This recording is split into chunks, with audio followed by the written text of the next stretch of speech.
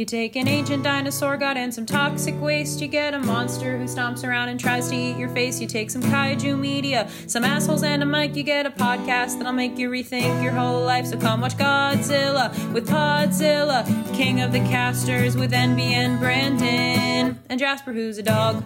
Welcome to Podzilla, King of the Casters. I'm your host, NB Nightingale. And I'm your other host, Brandon. Producer Jasper is doing some sort of shtick, where it's a dog thing, and at first you think, oh, that's weird, because why would a producer be doing that? But then we, let you know that he's a dog. That's how we start these episodes. Well, first you hear a jaunty tune, written by my friend Dahlia Hamilton, great artist. First before that, you see a thumbnail made by Jad, an artist we have, and you see it's a new episode, and maybe if my you friend like... Jad Jabak, and I go in Photoshop and give it a new number, yeah, and it pops up in your... whatever you follow us from's feed. Yeah, and maybe if you're interested in whatever movie we're reviewing, or you just like hearing us talk, probably the first one, you click on it. And then you hear my friend Dahlia Hamilton's theme music. Then you hear us do those introductions as outlined. And then we say what movie we're talking about this week. Yeah. So this week... we're talking Colossal. Double check, it's 2016. 2016, directed by Nacho Vigalondo. Yes. Who this is really, he has other movies he made. This is the only really notable movie. Really? Because he's the writer and director, for what I saw. Yeah.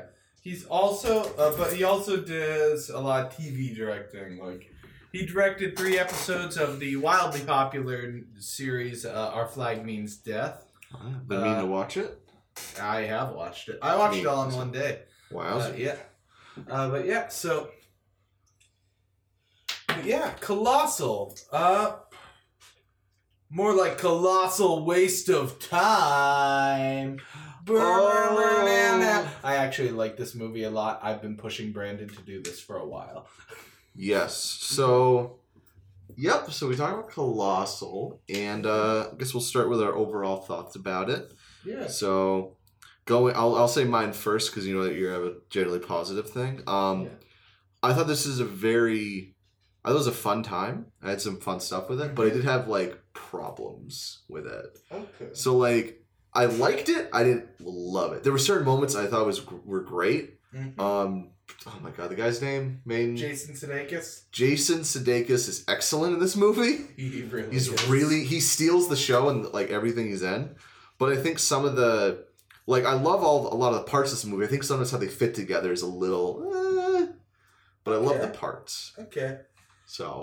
And I told you, my only real problem with this movie is the flashbacks. Oh yeah, full spoilers, by the way. Yeah, and they... Well, so we should... Because the flashbacks are... Hopefully you've watched this movie. But yeah, the flashbacks... The movie's concept, if you haven't, is that Anne Hathaway and Jason Sudeikis realize... that if they go into one particular park in their town at a very specific time, 8:05, they over in Seoul, 2 kaiju appear and are puppeted by whatever they did, like motion capture kind of thing. By their movements. And only them. Other people who walk into the park at that time, nothing. And you know what? I would be willing to just go off that. I would be willing to just, okay, this is something that is happening. Cool. I think it's such an out there concept that drawing attention to itself makes it worse. Yeah, do you get me? I'm trying to think of other examples it's not like the explanation is suddenly oh, this scientifically makes sense. Because the flashbacks try and give an explanation. It's magic. Which we already knew it was magic. We already knew it was magic. We don't need... It'd be kind of what's that famous story about the guy turns into the roach? It's... the transformation. The metamorphosis. It'd be like if they said, ooh, here's how he did it. Here's why this happened. Yeah, and it's... it doesn't matter for this. Yeah, and it's, you know, so it's flashbacks where, like, they were kids, and both characters were kids, and they were walking through a park with a diorama of Seoul, Korea, and for some sort of school project, and the boy and Jason Sudeikis as a kid smashed it, and Anne Hathaway noticed and yelled at him while she got struck by lightning, and then he also got struck by lightning, and they were both holding action figures of the characters that the kaijus turn into. Then no one brings up. Yeah, no one's like, hey, that looks like I used to have that toy as a kid. Like, okay, folks, if all of a sudden Buzz Lightyear started storming around like Tokyo or Seoul or some other city, someone would notice that. Someone would mention, hey, that looks a lot like Buzz Lightyear. And then thankfully it'd all be like, because Disney lawyers would deal with it, and then the monster wouldn't attack anymore. It'd be sad. Like, they're strong lawyers. Yeah. So, oh God, it's like that. Imagine if we ever have a national tragedy that encroaches on a large corporation's IP. Oh my God. How will they talk about it, Brandon? Oh, like if it was like a fucking Woody from Toy Story, like if the balloon and it like smashes and kills 10 people. Yeah, or do they own the rights to talk about the tragedy? Yeah. I'm sure would Disney have to make the Oscar movie about that? Otherwise, the other companies would be sued to oblivion. There has to be some use of fair use, because you can't substitute that with Toy Story. Nobody's gonna be watching that being like, I could have just watched Toy Story. I don't get what the big deal is. So, my goodness. So, overall, that is. What if the weakest part of the movie? What if Hayao Miyazaki turns out to have been right about the afterlife? It is just like Spirited Away. And then all of a sudden, we know how Ghibli lawyers are. Any documentation of that fact is going to be like scrubbed from the web. Get it out of here. So yeah, my goodness. So that is the weakest part of the movie. I think this movie. There's a big shift that happens like halfway in. So, yeah, that's the thing. Why Sudeikis' performance is so good is like, for the first half, he's giving a good but not mesmerizing, very serviceable romantic lead in a rom-com kind of performance. Like, yeah, but you get little smattering. So I guess before we get too much detail, probably want to give like a... the story breakdown, or? Yeah, do we want a story? Let's break tradition. This is like...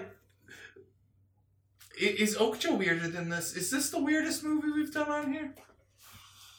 I think this is weirder than Okja. Okay. Yeah, this is the weirdest movie we've done on here, so we'll break is tradition. A more traditional movie. Mm-hmm. Like, in Okja, you don't have a man controlling the pig creature. Well, Brandon, that's the entire narrative... crux of the film is whether or not man can control that pig creature. I mean, did you not watch Okja? That's the big reveal, Nolan. I just closed my eyes the whole time. I look over at you on the couch and your eyes are shut tight. I have headphones on. My eyes are shut. That's my big ruse, folks. No, but okay, but yeah. So the plot of this is. Or wait. Probably what that monster do first. Okay, we will keep with tradition. Yes. Okay, so it's a quick one. So there's two kaijus in this movie.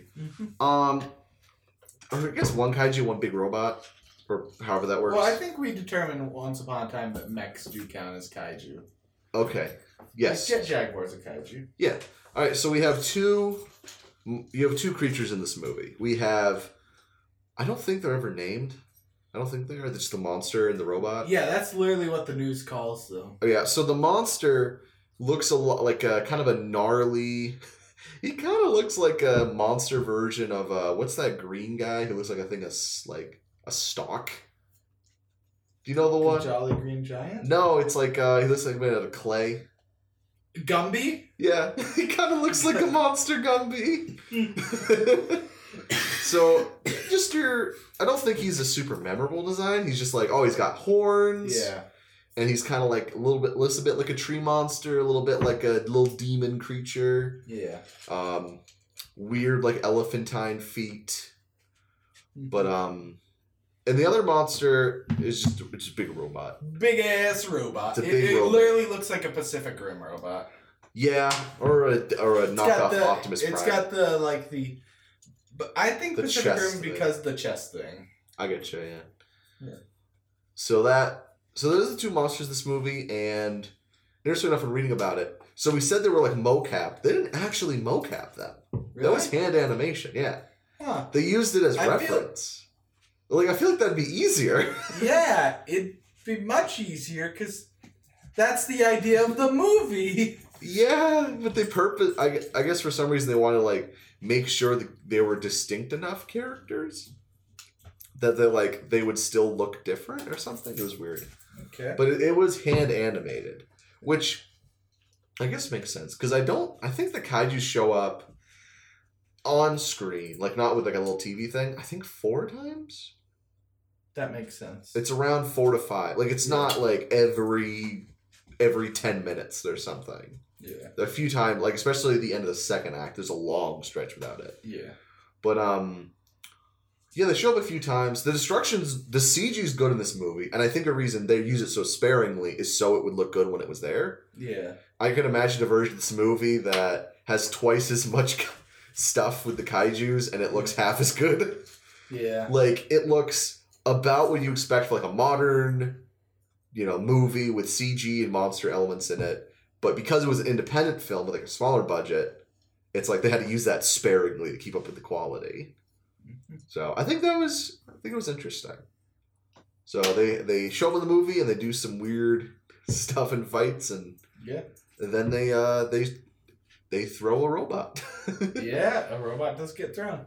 So that's about what that monster did. That is what that monster do. So then the plot of this story, and there's a lot to unpack here, a lot of people to talk about. The plot is that 25 years ago, or I guess since this took place in 2016 when the movie came out. 31 years ago. 31 years ago, a robot appeared, a monster very briefly appeared in Korea. But was thought of as a hoax. Because it was like for 3 seconds. There's one photo of it. It's super blurry. Everyone's like, it's fake. Like that's the opening scene of the movie. It's like this Korean girl with a Sailor Moon doll. Yeah. That gets like, oh my god, it's a monster, and then it cuts to And then flashing forward to 5 years ago. 6 years ago? 6 years ago now. 6 years ago. Fuck. But Anne Hathaway's an alcoholic.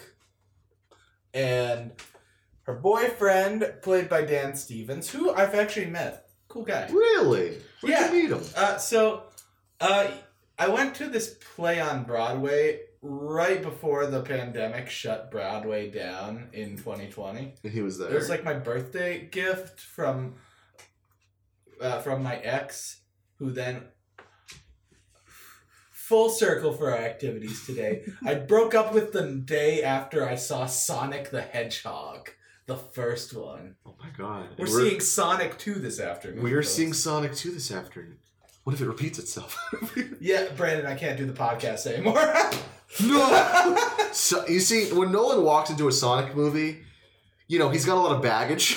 He's like, what? I have decisions I need to make, and I don't know how to do this. I need to shed this baggage in the same way that Sonic is shedding these rings.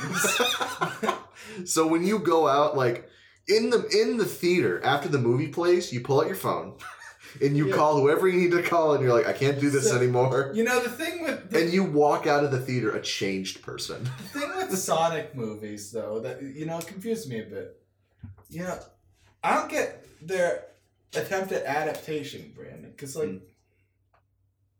why would you divorce half of Sonichu from from himself. Why only do half of Sonichu's persona? Why, Brandon? Why?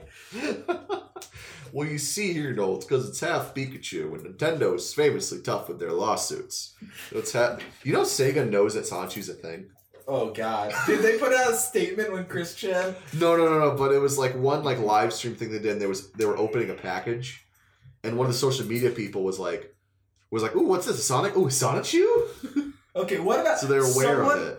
Okay, someone who's into the Sonichu comic book, but unironically, and tries to separate the art from the artist in regards to Christian. Listen, I know that she did terrible things, but Count Graduan's art in the narrative, it's beautiful. When he looks over at his gay lover and says to the Reddit, the 4-cent garbage, no, we won't let them win. And they passionately kiss as the building burns down around them is an arc, and we need that representation. Holy shit. So back to Colossal. Yeah, back to... So, opens with that. She's an alcoholic. Her boyfriend Dan is Stevens. Dan Stevens. Yeah, and he's kind of like, you're a drinker. I've had enough of this. Oh, Dan Stevens was in the play. That's why I was bringing that up. But Okay, yeah. So Dan Stevens, it was a good play. Martin McDonagh's The Hangman. It got canceled immediately in previews because of the pandemic. But if you can pick the script up, or you ever see a production in a regional theater, it's really fucking good. So Dan Stevens is like, I can't deal with you when you're drunk. You get your stuff out of my apartment. We're broken up. Yep, we're breaking up. You gotta get out of here when I get home. So she goes, dang. So she moves back to her hometown because her parents are like vaguely away and currently not renting the house out, so she's staying at it. It's like kind of like a rundown. Like there's leaves in the pool. All the furniture's like missing. It's kind of weird. But I feel like it would have been. I feel like it would have made more sense to just be like, her parents died a few years ago and she's just not sold the house yet or something. Yeah, maybe that was a version of it and they decided to like tone that or something. And because her character was a famous writer who has been laid off, who I don't know if it was for some, the implication seems to be for some sort of magazine or something. Yes. But they keep her backstory pretty big. So you can kind of connect with her. So it's not like, I went to this specific thing and this happened. But yeah, she gets back to the house and she's she was the creator of BuzzFeed Unsolved. That's what we're going. Exactly. It used to be Ryan, Shane, and Anne Hathaway. The lost third member. Yeah. After the controversy, she had to be edited out of every episode. Yeah. So, what happened was... But yeah, so she moves gets an air mattress. And she's living in shambles, but she... Reminds me of BoJack in season 4 at this time. Yeah, but she coincidentally runs into her one of her close friends growing up who never left town, Jason Sudeikis. Yeah. So it's him, and he starts off, kind enough, and he's driving his pickup truck, and he's like, "Oh, what's up? What? Oh, what? Is that you? Oh my goodness!" So they talk about, and they're like, "Oh, trying to catch up," and he's like, "Oh, are you doing anything?" And she's like, "No." Mm-hmm. So he gets he meets her. He's like, "I have a bar." And it turns out he and his entire friend group are also alcoholics. Yep. And they run a bar. I'm sure there's no issue there. Hey, listen, as proud Bostonians, our cultural heritage, Cheers, is run on that very concept of a recovering alcoholic running a bar. So you keep those words out of your dirty mouth, Brandon. Yeah, so I thought it was a small town. Yeah. I got a lot of, we grew up in a smaller town. We've got 20 minutes to finish summing this movie up, so we should go faster. Go. Small town, and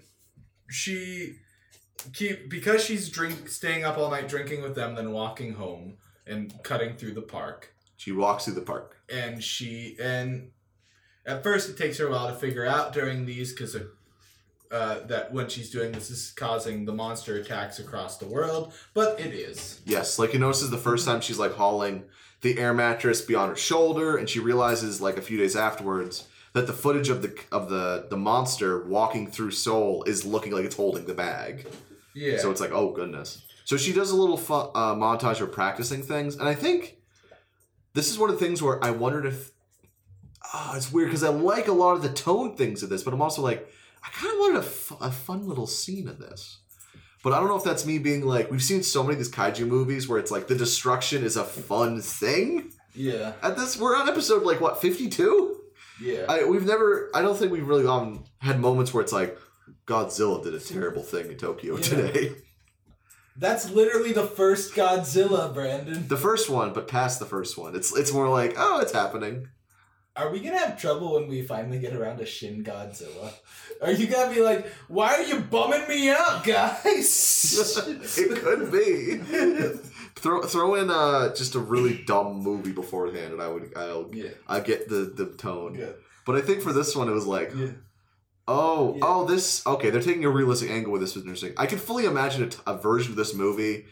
One thing I thought was surprising that never a cut in the movie was like a match cut with her doing something and the monster doing the exact same thing. Yeah, they avoid that. They do things close to it, where it's like they're holding a camera up. Yeah, they're watching the live stream in frame with her doing the thing. Yes, so let's bring up that that's how the rest of this like alcoholic friend group that she's kind of gathered. Yeah, she wants to prove it to them, so she brings them out and she does like a very specific dance in front of them while they watch it on the screen. And they go, "Oh my god, it's real!" And that's when Jason Sudeikis stepping in to see her figures to try and help her when like they're firing on her, and we find out that she can feel it on her. I thought it was gonna be like, I thought that was gonna be a more important plot point. Yeah, I thought it was gonna be like really blood. Yeah, I fully, because she was wearing a white shirt, and I'm like, I fully expect that after the missiles hit her, she looks over and there's like blood coming out. But that's not something they ever really do much with. They probably could have just not done that. It also it does raise a couple of questions because like.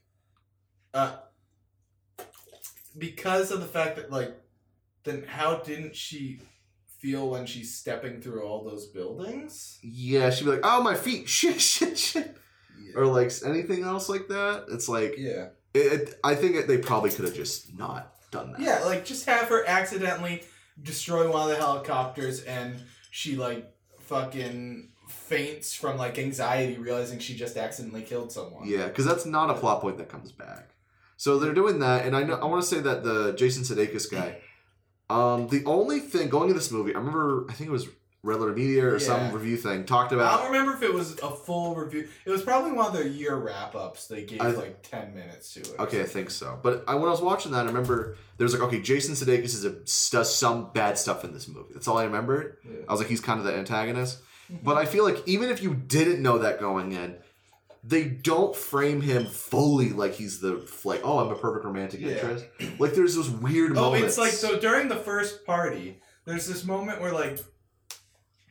where a guy goes to kiss her and she's not into it, so she backs off, and it's like but they've been like flirting all night. So like it's just I'm sorry. He's like, "Oh, I'm sorry," and she's like, "Oh, no," and then Jason's like, "What are you doing?" White Knight super hard. Where he's like, "What are you doing, darling, on our first night?" Yeah. How could you do this? It's like, okay, all right, okay, dude. But then it's like he shows up to her house, like with a big TV, and he's like, "Oh, I remember you mentioning that," and like, and they keep this ambiguous, and I like that, whether or not these were actually conversations they had when they were drunk. Yeah, because we never see any of that. Or if he's like gaslighting her and like to give her gifts and not make it seem weird. Yes, because it's mentioned that he was seeing someone and they had a baby, and then but then like whatever happened, interest. she left. Oh god, when we see his house, is so gross. It's like, but we're getting there. So Jason Sudeikis realizes that when he goes onto the playground, he's a robot. Yeah, he's a giant robot as big as the monster.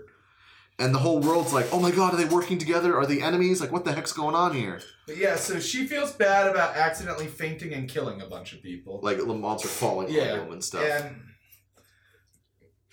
And so Jason Sudeikis helps her write a letter in Korean that she can write into the sand as the monster to let them know that she doesn't mean harm. Yeah, and she's like, oh, I'm sorry I did this. I won't hurt anybody again. I apologize. And it's like, it's a little conflicting among the reactions, but it's generally like, oh, good, yay. I knew it. The monster was a good monster. Yeah, well, that's a line. Best line in the movie. I knew it. So that happens, and then later on, Anne Hathaway. But yeah, so Anne like, Hathaway, she this isn't really that plot. I think it's very character relevant, but it's not that plot relevant. But she fucks the hot guy from the posse. Yeah, she fucks the hot guy, but then. And I don't mean Mr. Sudeikis, which apparently Olivia Wilde would agree. Oh, that's mean. Sorry, Ted. Sorry, Ted Lasso. Oh dang! So what happened was so the next day after she sleeps with the guy, she wakes up and there's a news broadcast of the robot threatening the business district. Yeah, and she's like shit, and she runs over there and she realizes that like he's fucking around. Yeah, he's like whoa, like just just having fun with his power, even though it's like threatening so many people. And he's like, whoa, look at me! Like he's like he's holding a thing of liquor. He's shit faced. Mm-hmm. He's like, I'm mentally ill. Yeah. Like, I'm having problems.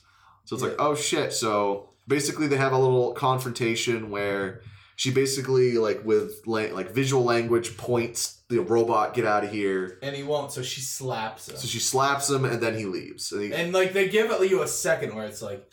Is he gonna fucking hit her? Yeah. Because it's like the music is building. It's like, okay. Mm-hmm. It's like, oh.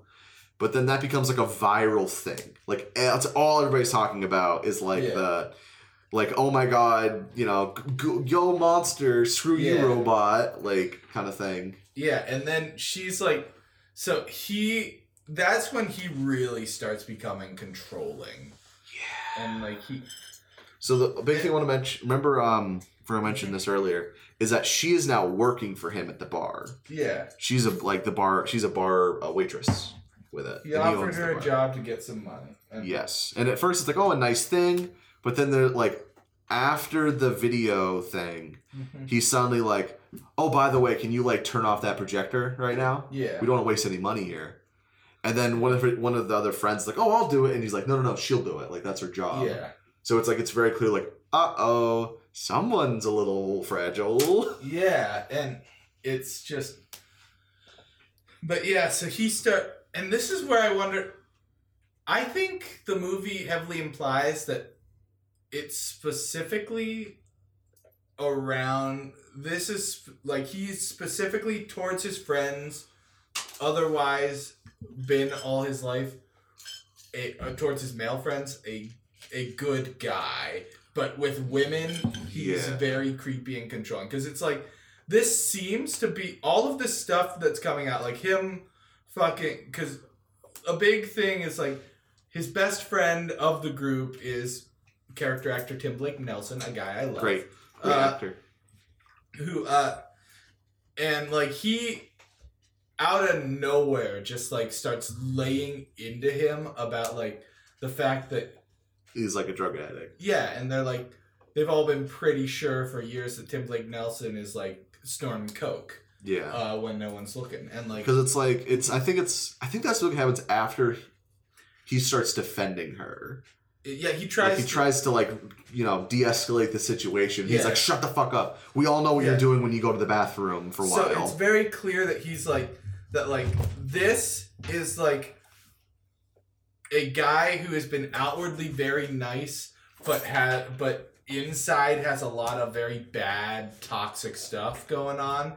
Is Anne Hathaway coming back and kind of rejecting him is a catalyst for him starting to externalize that stuff. Yeah, it's starting to be really with all that stuff going on. But yeah, so he starts acting really controlling and he's trying to force her to keep living as an alcoholic when she's trying to be better, so that she can be a part of their crew still. And he like pours her a drink. It's like, oh, it's gonna be another late night. Yeah, when she's like trying not to drink and like, Yeah, and he literally starts threatening her that he will go and start destroying neighborhoods in Seoul unless she keeps the job and she keeps doing Yeah. everything. Or the weirdest thing was after that happened, the first like the slap thing. The next day, he suddenly gives her more furniture. Yeah. And then that's when... no, that's not after the slap. That's after their big fight that happens after the scene we're currently talking about. Oh, okay. Sorry. So then, after he threatens that, they get, like, into it again come monster time in the park. 8:05. And, like, he doesn't start hitting her, but he's, like, restraining her super hard and, like bear hugging bear from hug, the bottom squeeze. and it's getting tenser and tenser, and then afterwards he's like, I'm sorry, I was an asshole, and he like tries to give her an entire house's worth of furnishings to make up for it. Carpets, chairs, all this stuff, and it's like, oh my god. And it's like the guy she slept with is like going along with it, and I'm like, oh my god, dude. Yeah. It's like he clearly isn't comfortable with it, but he's not gonna do anything about it. Yeah. Like he's active, bystander and all that, or like passive bystander. Yeah. So that's not good stuff that's happening. And after this, and he gets this close to his stuff, she's like, no, like fuck this. I'm gonna talk with him. Yeah. And she goes to his house, and that's where it's like super unsettling. And yeah, because he's living like in a hoarder's place. Yeah, like there's stuff everywhere on the walls. Like it's super run down too, and not taking care of himself or the place. Mm-hmm. There's like a picture of what's clearly what he brought up earlier as that girl he was seeing and the baby, and her face is just scratched out. Yeah, it's like I don't think she lost interest. I think she like after seeing this. Yeah. Like, wanted to get out of that situation. And then, so then she finds out that her ex-boyfriend is back in town. Yeah, and her ex-boyfriend's bad as well, just in different ways. More of like the New York kind of. He's not abusive, but he's just a bad boyfriend. Yeah, that's what I would say. Yeah. Like, not the same level as Sudeikis, but a different one that's more like, when he calls and she's like, oh, I'm doing better. I got myself a job. And she's like, oh, what are you doing? The waitress is like, oh, wow. I used to give you money, but now you're working for tips. Okay. And he says that as if that it wouldn't be considered... That's a job. That's a job. So he... And... She takes him to see the bar, and Jason Sudeikis starts hounding him, seeing the ex, and like... Oh yeah, and he's like... This is... Hey, you want a beer? Possibly my favorite scene in the movie. It's mine. Yeah. The firecracker scene? Yeah, so he like... This is like, in a movie that was... Like I said, I think this is a good movie. I think it has some issues and stuff, but I think this is an enjoyable watch, a good movie. If this was like an Oscar level movie, this would be like the part where you win the Oscar. Yeah, but it's like to flex on Dan Stevens, Sudeikis goes into this monologue asking him, what do you think the most irresponsible thing ever done in this bar is? And he names a bunch of stuff, and then he takes out let's play the situation here. Like the tension's building, there's one regular, it's in the morning. There's like a regular... It's the monster's a good monster guy. Yeah, it's the good monster guy. Yeah. And it's an older regular in the back, and he's like, hey, can I get a thing of coffee? And Hathaway starts staying. He's like, oh, no, you stay here. And it's like, I'll get you a second, Lenny. And then he comes in. There's a few other regulars in the bar, and he's like doing this monologue, like, yeah, you know what's the most irresponsible thing? And a couple asses have been shown in this bar, but it's nothing like that. And then he keeps brings building and building. Yeah. And then he's like, he starts going on a monologue about... He switches the monologue into being about... this firecracker he owns, and he brings it out, and it's like one of those ones you buy for the 4th of July to like just fucking like on its own. It's like a fucking size of a drum. Yeah, and he's lights it in the bar. And fucking all the rest of the regulars are like running out of there. Like, oh my god. The place is on fire now. They go And his point is, that was the most irresponsible thing that's ever been done in this bar. And she still won't leave with you. She'll stay here. And it's like, oh. It's like, oh, God. Kind of like a power play thing where it's like, I can burn this place nearly to the ground. Mm-hmm. And she's not going to want to leave. It's like, oh, God. And, which led you, Nolan, being like, this guy's going to get an Oscar. Yeah, Jason Sudeikis is going to win an Oscar one day. It's going to... I can see it. Oh, my God. I want him to be in a more, like, high-profile movie. Yeah. Like... I mean, Ted Lasso, I think he won the Emmy for Ted Lasso, right? I don't know. I've been following that. That's a good show. It but is. But yeah, he's a great actor in this. And I think we've all, like... Especially coming from a small town, like we are, like, we all know someone like this guy. Yeah. Come from small towns, we know guys like that. Yeah. They're like, they seem nice and serious, but there's some weird stuff. And then you start digging deeper and you're like, uh-oh. Yeah. I thought he was going to be doing a lot worse things in this movie. Thankfully not. I was like, there was like little thing. Like I had a bad theory I really didn't want to happen. Thankfully it didn't. Where I was like, is she missing her memory because he's like drugging her or something? Oh, so... Thankfully, it's just good old blackout drunk, which is not good either, of course. Yeah, but yeah, you know these guys in your hometown.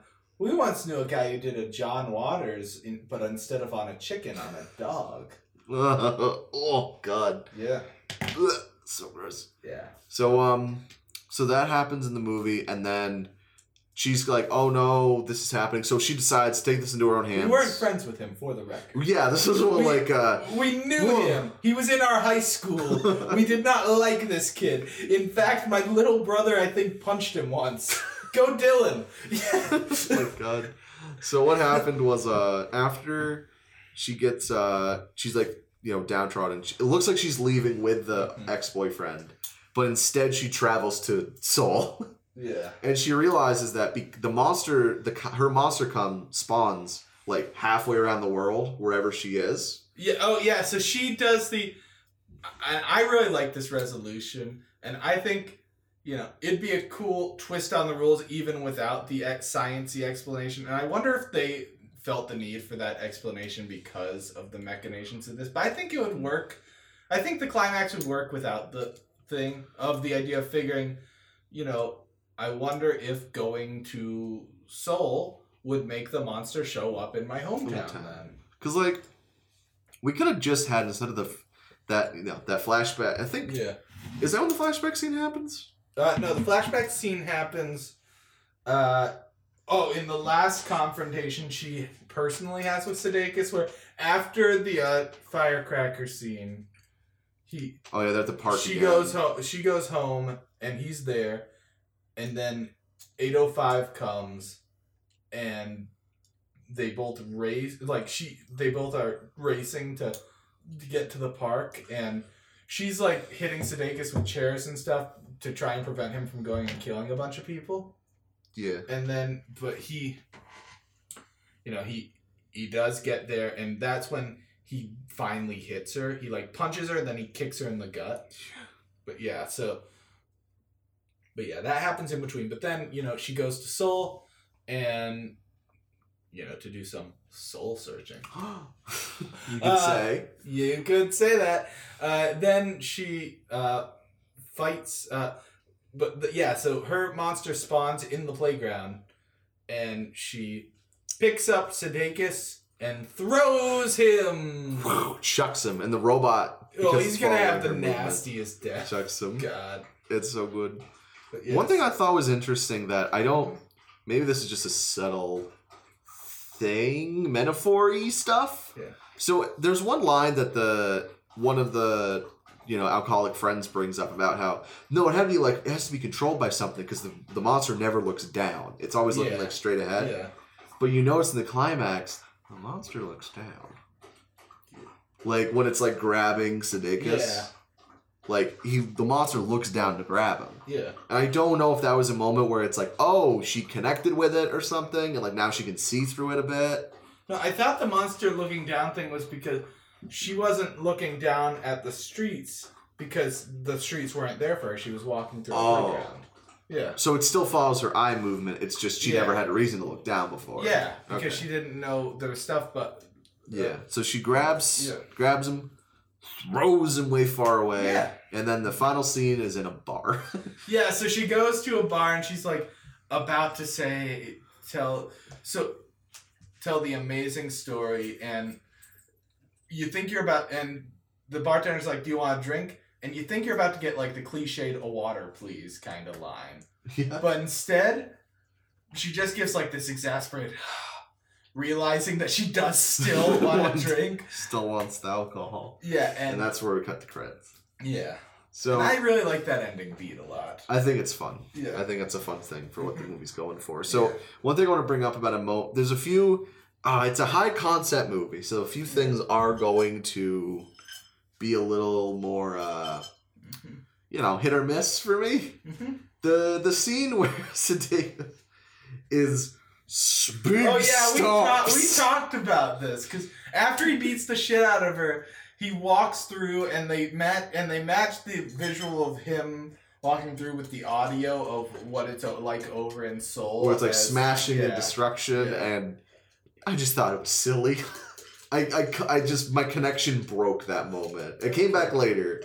Yeah. But I was like, that's why I was like, he must have had a lot of fun filming that. Because it's just big stomping. If they wanted to do a match cut, you do it there. Do it there is what I wanted. Yeah, I do think it would have been better if he just walked through like normal and we still hear the destruction. Because like, it's not like, I don't think lifting the knees is what makes... Like the destruction. That could be strong. Like he just slowly walks away and it's like, no matter what he's doing here, he's destroying things. Yeah. Like, I thought it was just the, over-exaggerated, like, stomping, and she's, like, crying. It's like, you can redub that with, like, polka music. Yeah. And it'd have a very different feeling. Smack, smack, and she's crying, and it's like, meme caption, when the polka hits. So, I don't think we could have a very fun Make It Gritty here, because what's our Make It Gritty? Millie Bobby Brown realizes that she can control a kaiju. That's it. Yeah, that would be it. That'd be it. That's the whole thing. She realizes that when she walks into a certain movie studio. Or would it be introducing alcoholism to the Monsterverse? Godzilla, as your sponsor, I don't think this is a good idea. Okay, Godzilla would not be the alcoholic. You know who I think. Rodan. Yes! You knew where I was going. Rodan used to be a star pilot, but he used to hang out in those bars a little too long before the flight. I'm just imagining like the trailer for this with like that same over-dramatic cover of Danger Zone that's going in all those Top Gun 2 trailers. Oh my god. God, that is... Talk about how effective fucking propaganda is. That the Top Gun movies are essentially those YouTube ads for the U.S. military I used to get before the algorithm realized I was queer. And it said, wait a second. And it's... Top Gun is essentially the movies are essentially feature-length ones of those, and yet every time I see the Top Gun 2 trailer, I'm like, I don't even like the first Top Gun, but this looks kick-ass. But, yeah, so do we have anything else to talk about, or are we going to go see Sonic 2? I think it's about time to go see some Sonic 2.